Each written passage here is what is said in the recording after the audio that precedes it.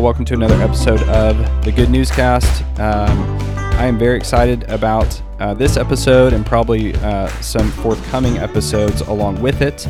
I'll introduce our guest here in just a minute. Jason, member at our church here at Redeemer. You have probably heard of a documentary that came out on Amazon called Shiny Happy People. It is about the world of IBLP, Institute in Basic Life Principles. Okay, IBLP. If you haven't seen the documentary, it also centers around the Duggar family. They used to have a show, I think 19 Kids and Counting. Pretty much everybody knows that show, knows who they are. They were a part of IBLP, even though the show obviously never really focused on that. And so the documentary Shiny Happy People kind of revolves around their life and in particular using that as a gateway to talk about IBLP and a lot that was going wrong in that institute, let's call it, that organization. IBLP, I think recently, Jason was telling me before we hit record, came out and said, hey, we're not a church. We are an institute, an organization that teaches historic Christianity. And so we are going to talk about IBLP, what it teaches. Is it Christianity? Is it teaching historic Christianity? And here in a minute, I'll tell you why Jason's on this podcast. Now, let me give a quick preface and intro, some of the things we're going to talk about. And before we do get to them, whether it's on this episode or ones later, will not be appropriate for children. And so probably if you're 12 or 13, around that age, there's going to be a moment where we maybe say, hey, pause this, go ask your parents if you can continue to listen, maybe listen with them. But there are going to be some heavier things that we talk about. As always, Good Newscast episodes are first and foremost for Christians, and meaning we talk about things that oftentimes Christians, and particularly our church here in Waco, are already thinking about. And so we think this will be helpful. This first episode is going to probably not get into too many detailed things, but it's going to kind of stay a little bit more high level, a bit macro, to talk about IBLP, their teachings, and basically answer the question is, are they teaching historic Christianity? Are they teaching the Bible? So if you've heard of the Duggars, if you've watched Shiny Happy People, if you've ever heard of Bill Gothard and his teachings, maybe you've been to a Bill Gothard conference in the past, his influence is extremely widespread through teachings, conferences, books, that sort of thing. If you've paid attention at all, I think this is going to be very helpful. Now, let me introduce Jason. Jason is a member at Redeemer here in Waco with us, and Jason was a part of IBLP. He was a part of that world for about 18 years. And therefore has a massive amount of personal experience in that world, understanding IBLP, understanding their teachings, and ultimately understanding where they are going severely and dangerously wrong. So let's get into it. Jason, thank you for being here. You're the man, by the way. You are the man. We love you here at Redeemer. We love your family and your beautiful children. How did you end up in IBLP? Where did that all start? Give us kind of the context for your experience in IBLP. Well, thanks, Colin, and thanks for the opportunity. So I don't remember a time when I was not in IBLP, but I generally date the beginning of my time in IBLP at about 6 years old, so we're going to call that 1986. And I generally date the end of my involvement with IBLP at the time that I moved from California to Texas. So we're going to call that 2004. When were you born? I was born in 81. Okay, yeah, so you were a young boy. Right, okay. I was a young boy. So I don't really remember a time before IBLP. Yeah. So in the late 80s, my father became the area coordinator for California. Now, that's kind of a mouthful, but what that means is he was responsible for scheduling and coordinating the facilities for the basic seminar and the homeschool conference. What that means is that he had direct access to Gothard, and about twice a year, Gothard would be out there in California, And each night most nights, we would end up going to dinner with Gothard, and most of the time there was 20 to 30 people. So I just say this to kind of establish that I was not a fringe member of the cult. Right. I was very deeply involved and deeply connected within it. You didn't just read a Bill Gothard book one time. You were in it. I was in it. I lived it. I was the blue and white poster child. Yep. I would say that about the time I was 18 or 19, I kind of started a process that we would now call deconstruction. I didn't know the term at the time. For these timelines, because nothing is binary, right? It's all kind of in and out. I would say that there was a period of about 2 years where I was either atheist or agnostic, at which point God in his mercy in his grace brought me to salvation. Wow. So putting an exact date and time on when I became saved would be difficult, but I would say it was probably about 21. Wow. I think that's, I think that's a big deal right there that you just said that you were atheist agnostic for a time, because I have found that people that come out of these kinds of movements and these kinds of worlds, and you saw it in the documentary too, like a lot of the people in the documentary who get interviewed, I feel like if I'm remembering the right documentary, you know what, man, I watched the one on Hillsong on Hulu. Yeah. A lot of those people end up coming out and saying, I am not a Christian anymore.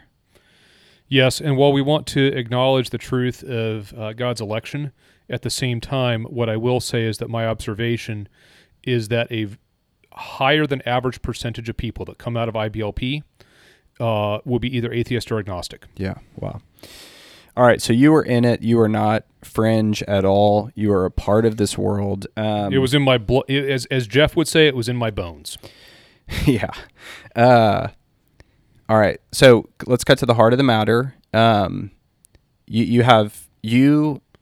mean, no one better can analyze from that kind of perspective of being in it as to what they taught. So we will probably get into other, what was practiced in other episodes more. But the heart of the matter is, what did they teach, right? Yes. Because you can have an organization, you can have a church that is solid doctrinally, and you find out that the pastor has embezzled $1 million, but the pastor believes the Bible, he believes the gospel, he preaches the gospel, okay? And we find out, yes, he's a big sinner and he's been in unrepentant sin. Okay. There's a difference between that and an institution or an organization where you not only find very sinful practices, which the documentary uncovers a lot of that, but then when you analyze their teaching, you go, well, wait a minute, is the teaching even Christian? So what do you they recently came out and said, we're teaching historic Christianity. We're teaching the Bible. True or false? Yeah, I think that's insightful. I mean, to your point, we're all sinners.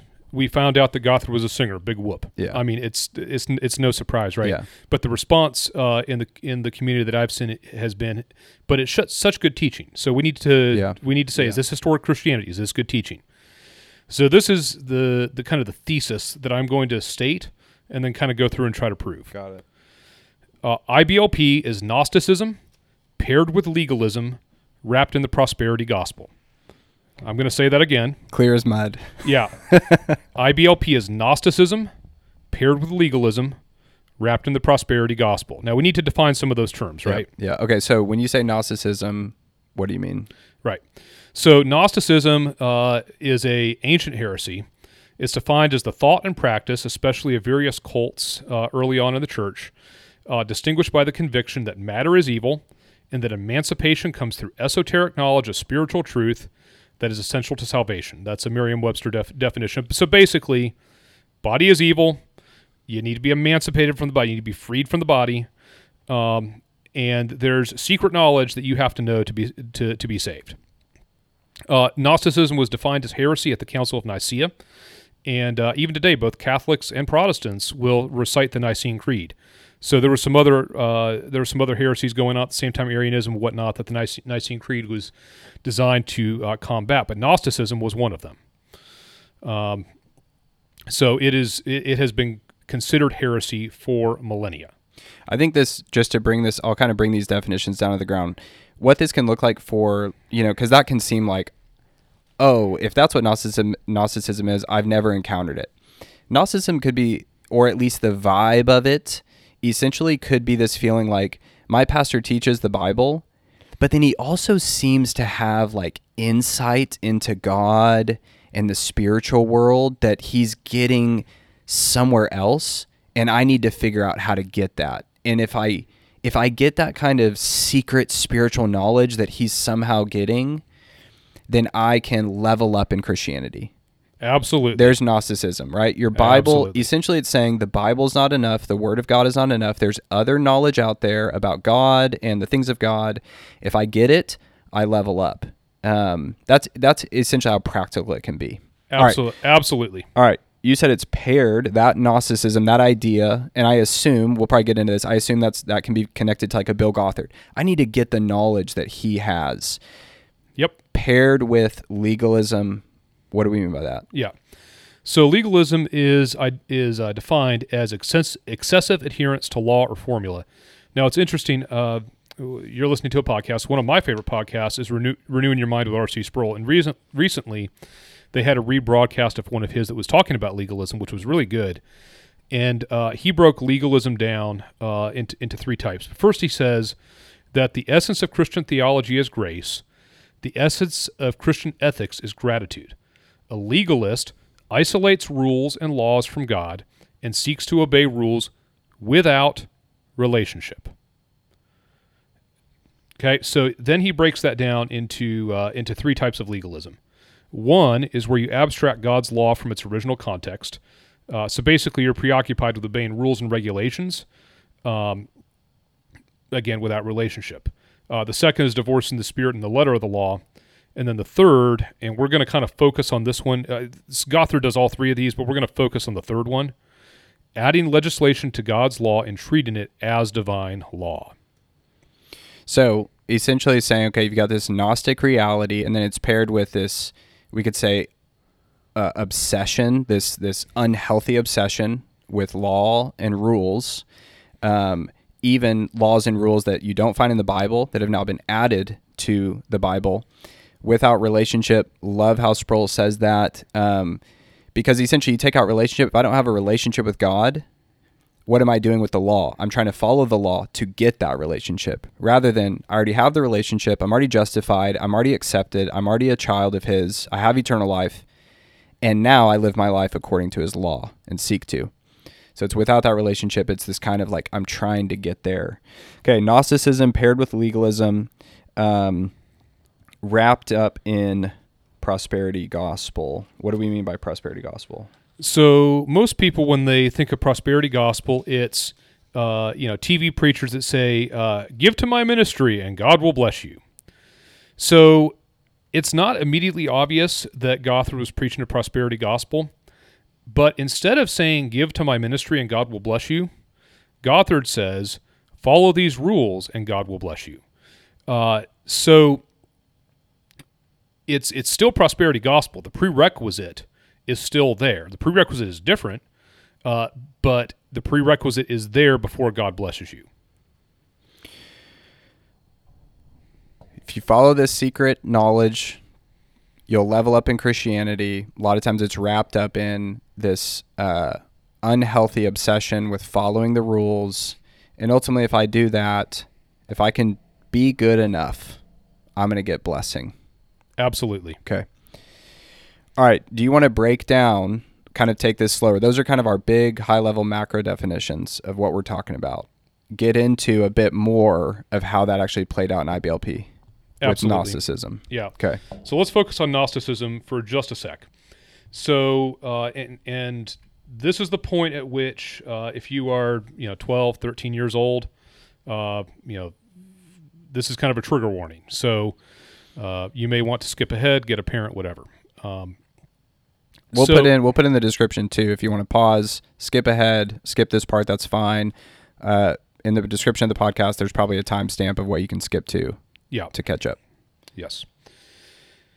So, Gnosticism teaches that the body is evil. So, Colin, can we put pictures in the show notes?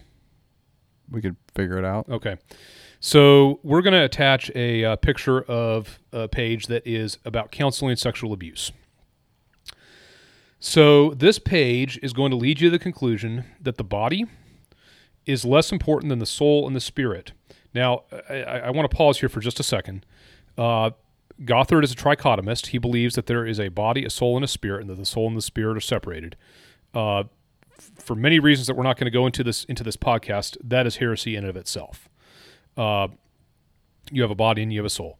But he would teach that your body is less important than your soul and your spirit, and that the abuser damaged your body. It then goes on to victim blame by asking you to evaluate if you caused the abuse by immodest dress. This is generally directed towards females, or being out from under your parents' authority. And a little bit later in the podcast, we're going to talk about Gothard's umbrella of authority. But that's kind of a big teaching of his. But if you're out from under your parents' authority. It then states that if you are not at fault, you will gain greater faith and spiritual power. Now, he never defines what spiritual power means, but he uses as Daniel as an example because he was a wise eunuch. So the logic goes that Daniel became a eunuch, and he became wise and powerful. So it follows the teachings of the body's evil, the spirit is good, while ignoring the effects of abuse on a person's soul and matching it with victim blaming. I didn't write down the timestamp, but in Shiny Happy People, there is a girl that says, we wished that we would be able to get sexual abuse so that we could have that spiritual power. Yeah, I remember that. Yeah. That alone, like I remember that, and even as you're talking, I remember that from the documentary. You hear something like that alone, and you go, there's something very twisted here about understanding who God is and even what his creation is in terms of its value, right? But again, that's also classic Gnosticism, right? Like this physical life and material objects and things we can see and touch and smell, they just don't really matter. They're of less value than the invisible, right? All right. I want you to continue. Sounds good. So this is the point at which smaller ears can tune back in. Okay. So we're going to go on to, we talked a little bit about secret knowledge necessary for salvation. So most false teachers don't give this an air of intellectualism. I think one of the reasons that Gothard was able to sell his teachings was because he wrapped it in an air of intellectualism. So what he referred to this as was rhemas. So earlier you talked about how God talks to us and what his word is. So there is it's interesting because for many years IBLP had an article up about what is a rhema, and then Ginger Duggar's book Becoming Free Indeed came out, and she referenced it in there, and since then the article has been pulled down. Wow. So we do thank God for the Wayback Machine because we are able to get to old versions of that article. And in that article, that he makes a distinction between logos versus rhema. So he defines logos as the written word. He defines rhema as what the Holy Spirit tells you. Now, we certainly recognize that the Holy Spirit speaks to us, right? But the way that this gets applied is that whatever's coming through your head is coming from the Holy Spirit. Yeah.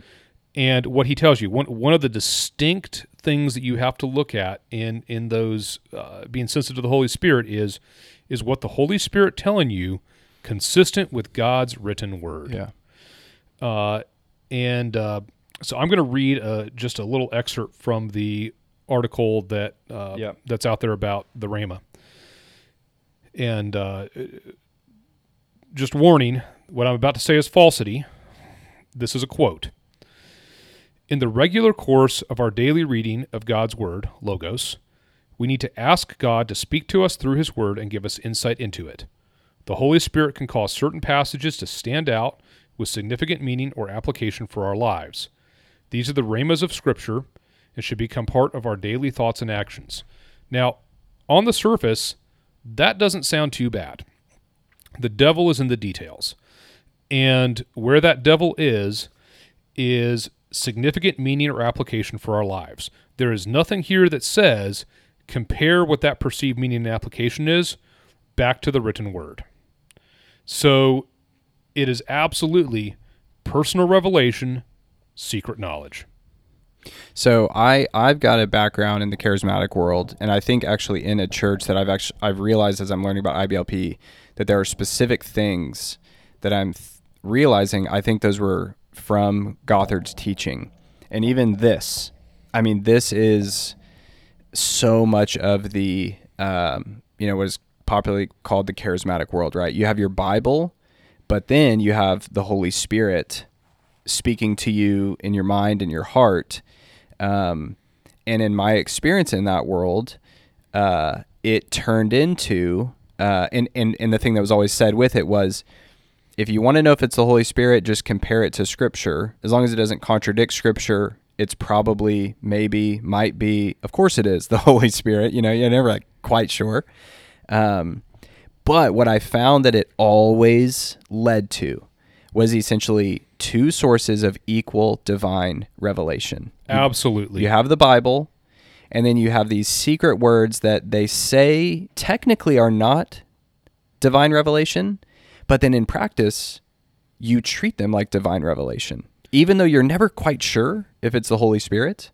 Well, and if there's any ambiguity, it leans to the side of the Rhema, not the Logos. Yeah.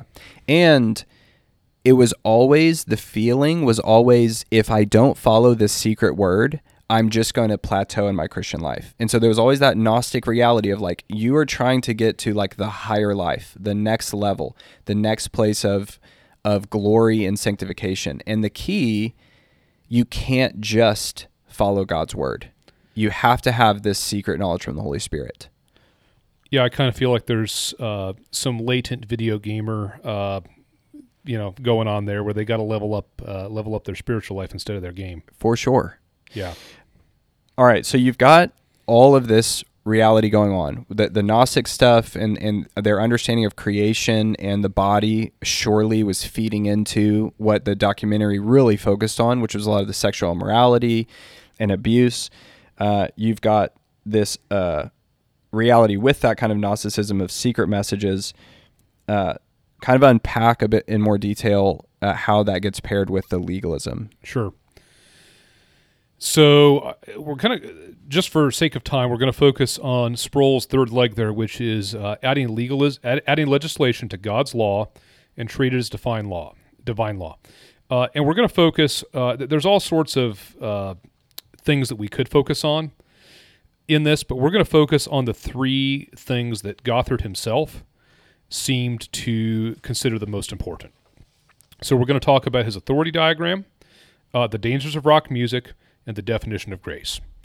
So starting out with the authority diagram. So it's floated around the internet. It's amazing how many churches you see where some version of the authority diagram comes through. And generally, since we're not video here, it's you kind of have to picture this. But you generally see the biggest umbrella is God. Below that is probably the church. Below that is the father. Below that is the mother. Below that is the kids. The diagram kind of changed over the years, and there's different versions of it out there, but it generally follows that progression. So what does the Bible teach about authority? So certainly there are verses about it. Romans 13 says to obey the higher authorities.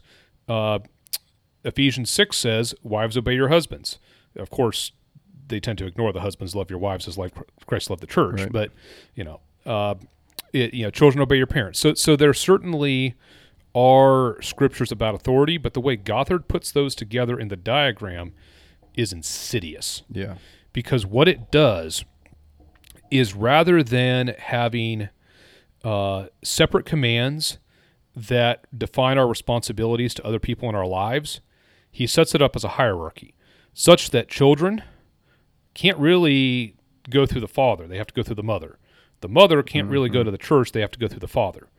And of course, while this was never put on a diagram, the reality was that Bill Gothard kind of sat between For sure. everybody and God. Yeah, I'm sure. That would never be on a diagram, but that was the practical outworking of things. That seemed clear on the documentary. Yes. Gothard was basically, there was God, and then there was Gothard. Correct. Yeah. So combined with that is they really leaned on the definition of obedience as instant, complete, and cheerful. So that sounds nice, but when you analyze it,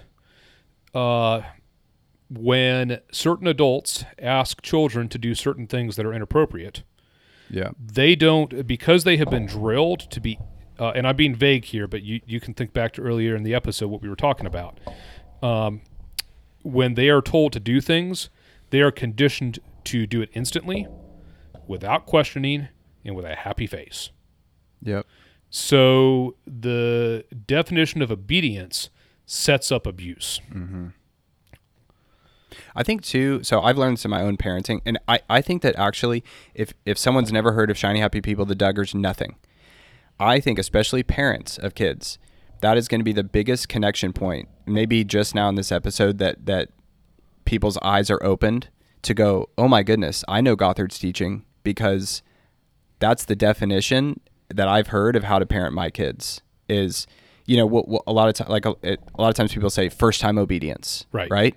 Immediate, quick, cheerful, complete. Right. If there's one thing I've learned parenting, you know, I've got 4 boys now, 3 of them, you know, one of them's baby, but here's what's interesting about that is what you take out of it is reason, meaning you're not looking at this child as someone who can reason and think. Correct. Which means, and you don't want them to. You want them to look at you as the authority. Whatever you say, I do not think about it. I can't reason with you. I can't make an appeal. I can't say, you know, okay, Dad, you want me to do this, but can I ask this? Which is exactly what you're saying, that as long as you keep that child from reasoning and thinking, you can ask them to do sinful things, and their brain is then programmed to go instant, complete, cheerful. Yeah, and Gothard did have some caveats in there about how to make a wise appeal, and I think he did even have some things about going up the chain of authority, but they were very narrow exceptions, and in practice they were not practiced. Well, how could they? I mean, in the documentary, there's the whole practice of taking a 6-month-old baby, putting them on a blanket. Blanket training, yeah. Putting a toy out there and disciplining them for doing what God made them to do, designed them to do. Well, and they say it kind of quick, so I think some people missed it. But it's not just putting them on the blanket. It's putting something that you know they are going to want off the blanket and requiring them to sit still with a smile on their face and not go after the thing. That is, if you've had a 6-month-old baby, you and I both have gone through that multiple times. Absolutely. Demonic. Absolutely demonic. Now, demonic. So let me give just a little bit of, flesh that out just a little bit. So the instant, complete, cheerful, that definition came from the Ezzos, who the Institute used early on. They weren't exactly great with the Ezzos, but it was the best thing at the time. I don't remember exactly when Michael Pearl came along, but I'm not going to repeat how they describe Michael and Debbie Pearl in the documentary because this is a family-friendly show, but they are demonic. Did the Ezzos write... to Train Up a Child. No, I'm sorry. Ezzos wrote Growing Kids God's Way. Growing Kids God's Way. Right. So that's also one of the most popular ways, you know, Gothard didn't write it, but from what I understand, that's... Early on, he certainly promoted it. Until Michael and Debbie Pearl came along with To Train Up a Child, and those people are just absolutely demonic. I don't mean to go down this rabbit hole of the authority parenting, but to me, it makes me want to cry. Like when I think about... So I'm going to twist that knife just a little bit. So this is also very patriarchal, and there is never a clear definition for when, as a man, you are no longer under your father's authority. And the reason for that is because you were never outside of your father's authority. And I'm going to give one example. Jim Sammons, who was the vice president of IBLP for many, many years, told a story where when he was about 12 years old, his father told him, "I don't ever want you to go buy a motorcycle." And he grows up, his dad passes away, he's in his early 40s, and he goes by and buys a dirt bike. and he crashes it and breaks his arm. And he says that that was God punishing him for violating his father's command. Yeah. Yeah, so, I mean, they talk about this in the documentary. We can move on, but it seems like there is a point that the woman leaves her family to come under the authority of her new husband. But that's interesting that there's no exit for the guy. For the man, there's no exit. Right. It's just you're always got to ask daddy if you can get a motorcycle when you're 50. Right. Okay. Dangers of rock music. Yeah. So, oh my goodness. So for some reason, Gothard got completely tied up over rock music. Now, first of all, when he says rock music, it's not the same as what you and I are thinking. What he means by rock music is any music with a beat. So we're talking jazz, we're talking rock, we're talking pop, we're talking anything that would be considered normal music. So he has a book that's overcoming the addiction of rock music, and in that book he makes the statement that rock music is more addictive than cocaine, backed up by a survey of students. He then goes on to show, which, by the way, if you think about this, in the 80s and 90s, lots of people would say, I'm addicted to jelly beans, right? Or whatever the thing was. That doesn't mean that they were addicted in the technical sense. Right. So, he probably twisted some of that. But he then, he doesn't really back that up very well. But then he goes on to show how to conquer the strongholds of Satan in your life. So I am going to read directly from pages in that book, because this is the level of heresy here is crazy. So, and this is the stronghold diagram. You will see it in many of his stuff. But he states this: at salvation, God's Spirit enters our spirit, and we are born again. Then we have an ongoing need to transform our soul. When a person gives way to anger, greed, or immorality, he gives jurisdictional area, ground, to Satan in his soul. Satan then builds his strongholds or false ideas on this ground, which becomes the basis of wrong decisions. Once wrong ideas are carried out in word or deed, tormentors afflict other areas of the soul. Then on the next page, he says, and this is page 30, number 2, claim the blood of Christ for each sin. Believers are cleansed from all sin at salvation. Further sins give Satan undeserved authority in the soul, but we can overcome Satan by Christ's blood and by our testimony about his blood. So what he is setting up is that you turn over a new leaf at salvation. All your sins are forgiven. And in that, he's absolutely right. But he then fails to recognize that sins after salvation are covered by Christ's blood unless you confess each and every one. I remember, and I don't remember which verse he said this on, but in Matthew Henry, his commentary, he makes the statement that we are not aware of even a fraction of our sins. Mm-hmm. And I found that to be true in my own life. Yeah. So if that is true, and for us to maintain salvation, we have to confess every sin, there is no way that we will ever maintain our salvation. Right. I mean, dude, this is totally rewinding the Protestant Reformation. You've got Martin Luther spending hours and hours and hours in the confession booth with his priest because he feels in order to have a right relationship with God, I've got to confess every single little sin. So he spends hours. He goes home, his walk home, and he remembers another sin, and you start all over again. Absolutely. So we are literally just rewinding back to Roman Catholicism that, yeah, you got in by grace, but you stay in by toil and working and laboring. Yeah, and if he thinks a lustful thought on his way out of confessional and gets run over by a wild carriage, he's going to hell. Gone. Right. Okay.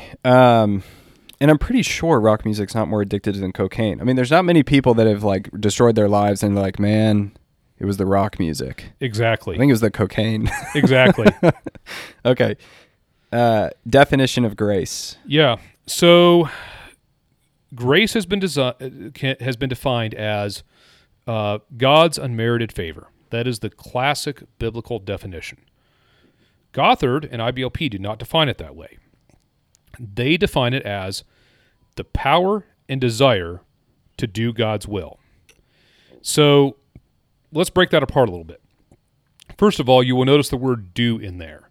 So grace becomes performative. It is about something that you are performing. Also notice that it is you that is doing it. It is not God that is working and willing of his good pleasure in you. Okay, here's this gets personal for me. In my charismatic world, every time grace was defined, this is how it's defined. Grace is getting what you don't deserve, true. And every single time what was added to that and the power of God at work in you to change you and make you better, right? The effect of that is, here's the thing. Is the forgiveness of our sins grace? Yes. And is God's work in our lives to sanctify us a work of grace? Yes. However, in my own personal life, in my charismatic days, when those were always paired, you start to, again, go back to Roman Catholicism. How am I saved? I'm saved not only by forgiveness, but by God working in me to change me, to make me a better person, which, by the way, I partner with him in that. I have a certain level of we hold hands and we do this together. And if I don't uphold my part of the deal, I'm not going to be saved. Right. And so grace is not it's not solely the work of God. It's not solely the work of justifying ungodly people. It is, yes, justifying ungodly people and plus ungodly people with his help making themselves better, which is the infusion of grace. This is, again, going back to Roman Catholicism. Yeah. Sanctification is a work of God's Holy Spirit, not us. And sanctification is also a part of how we're saved, right? Absolutely. It's like I not only need to be justified, my sanctification is a part of how I earn, more grace and God's grace and in eternal life. Okay, so we talked about Gnosticism, broken that down a little bit, talked about legalism. I want to get into the prosperity gospel stuff and kind of how that played out. Sure. Gothard would always say, if you do X, you will receive the blessing of God. If you follow the commands of Christ, he had this whole commands of Christ thing, you will follow the blessing of God. If you do this, you will get the blessing of God. Everything that he asked you to do was followed up with a promise of God's blessing. So, yeah, he wasn't asking you directly to contribute to his organization financially. He was asking you to follow his rules as a prerequisite to God's blessing. That's prosperity gospel. Yeah. Yep. Yeah, that's also, man, what's insidious about that too is when you wrap it up all together with the Gnosticism and the legalism, right? Like, because think about what's on the line for someone. Because I know we'll kind of get into this of how did hundreds of thousands and millions of people get so hooked by this? Well, think about it. Why? I know the formula to build a mega church. It is not hard. Nope. It is very easy. And one of the easy ways is tell people that if you do X, Y, and Z, you will become, fill in the blank, rich. You will get this blessing. Because people go, wait a minute, you're telling me I'm going to get rich or I'm going to have X, Y, and Z blessing, and there's a formula, a guaranteed formula, and if I do, dude, you could tell me to do anything. You know what I mean? That's why I believe Gothard was successful, because he loved the number 7. 7 steps to this, 49 of this, 10 of this, 3 of this, 6 of that. And it was always guaranteed checklists. Yeah, yeah. I mean, we love that. We love guaranteed formulas. How do I essentially put God in my control and put him in my debt? Well, if you just do X, Y, and Z, he has to, bless you in this certain way. And all you have to do is look no further than Jesus, who was perfect and sinless. He went to the cross. You look at the apostles, the disciples' lives, godly men, and had some rough goes. So it's hang on. It's interesting you say that. I want to connect that and roll back to the authority diagram for a second. So one logical catch that some people got Gothard in was Gothard had made the made the teaching that when Jesus was in the temple talking to the as a kid talking to the Pharisees, that he was out from under the authority of his parents. And they pointed out that if that was the case, then Jesus had sinned and therefore was not God. And Gothard could not answer that. Jeez. Yeah. Okay. Let's start to wrap this up Sounds good. for So this episode. yeah. So there's a couple of things that I want to run through here fairly quickly. So if you watch Shiny Happy People, episode 2, at minute marker 21:56, there is a short clip where Gothard says that porn has done more damage than 100 Hitlers. So now that we have the background of everything we've talked about, Yeah. I want to break down, because that sounds like such a crazy statement. Now that we have the background, let's break down how he probably got there. Mm-hmm. Number 1, you have a physical body, and then you have your spiritual self. Number 2, material is evil, spiritual is good. Okay. Number 3, Hitler could damage your body, but not your soul or spirit. 4, porn damages your soul and spirit. Ergo, porn is more damaging than Hitler. So I think it's helpful to take one of the crazy statements that Gothard makes and break it down so you can kind of see where he went from point A to point Z. Yep. So we should answer the question: is IBLP a cult? So there are generally 4 hallmarks of a cult. 1 is authoritarian control. Number 2 is extremist beliefs. 3 is isolation from society. And 4 is veneration of a single individual. So I think we've proved 1, 2, and 4. We didn't really talk too much about isolation from society. We'll get into that in a future episode. But 100%, IBLP is a cult. It is not Christianity. Break down really quickly, because we'll get into it later. But that isolation from society, because we've seen that authoritarian control. Mm-hmm. You at least see it in practice, and that practice is not, you see people borderline worship Gothard, and that practice doesn't seem to be rebuked, right? It seems to be welcome and accepted, right? You see the extremist beliefs. I mean, dude, if someone tells me to put my 6-month-old on a blanket and put a toy in front of them and spank them if they go get it, it's an extremist belief, right? So we've seen that. Veneration of a single individual, you have that with Gothard a little bit, a minute or two on the isolation from society. Sure. So this is not immediately obvious because unlike a lot of cults, they're not all sitting on a compound singing Kumbaya, right? They are out in society. We were required to be in local churches. He even used the language under the authority of the local church. That was really marketing for the cult.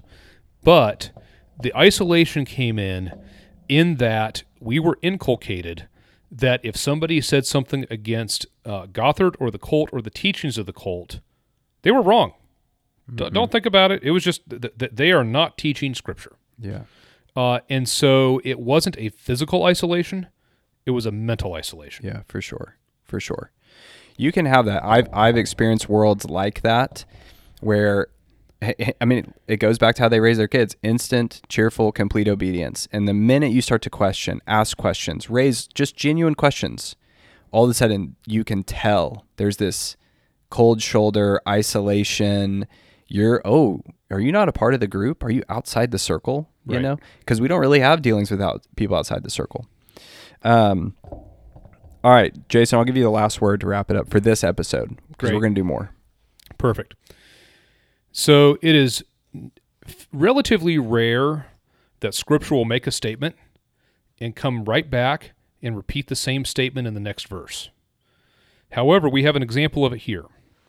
Galatians 1:8-9 says, "But even if we or an angel from heaven should preach to you a gospel contrary to the one we preach to you, let him be accursed.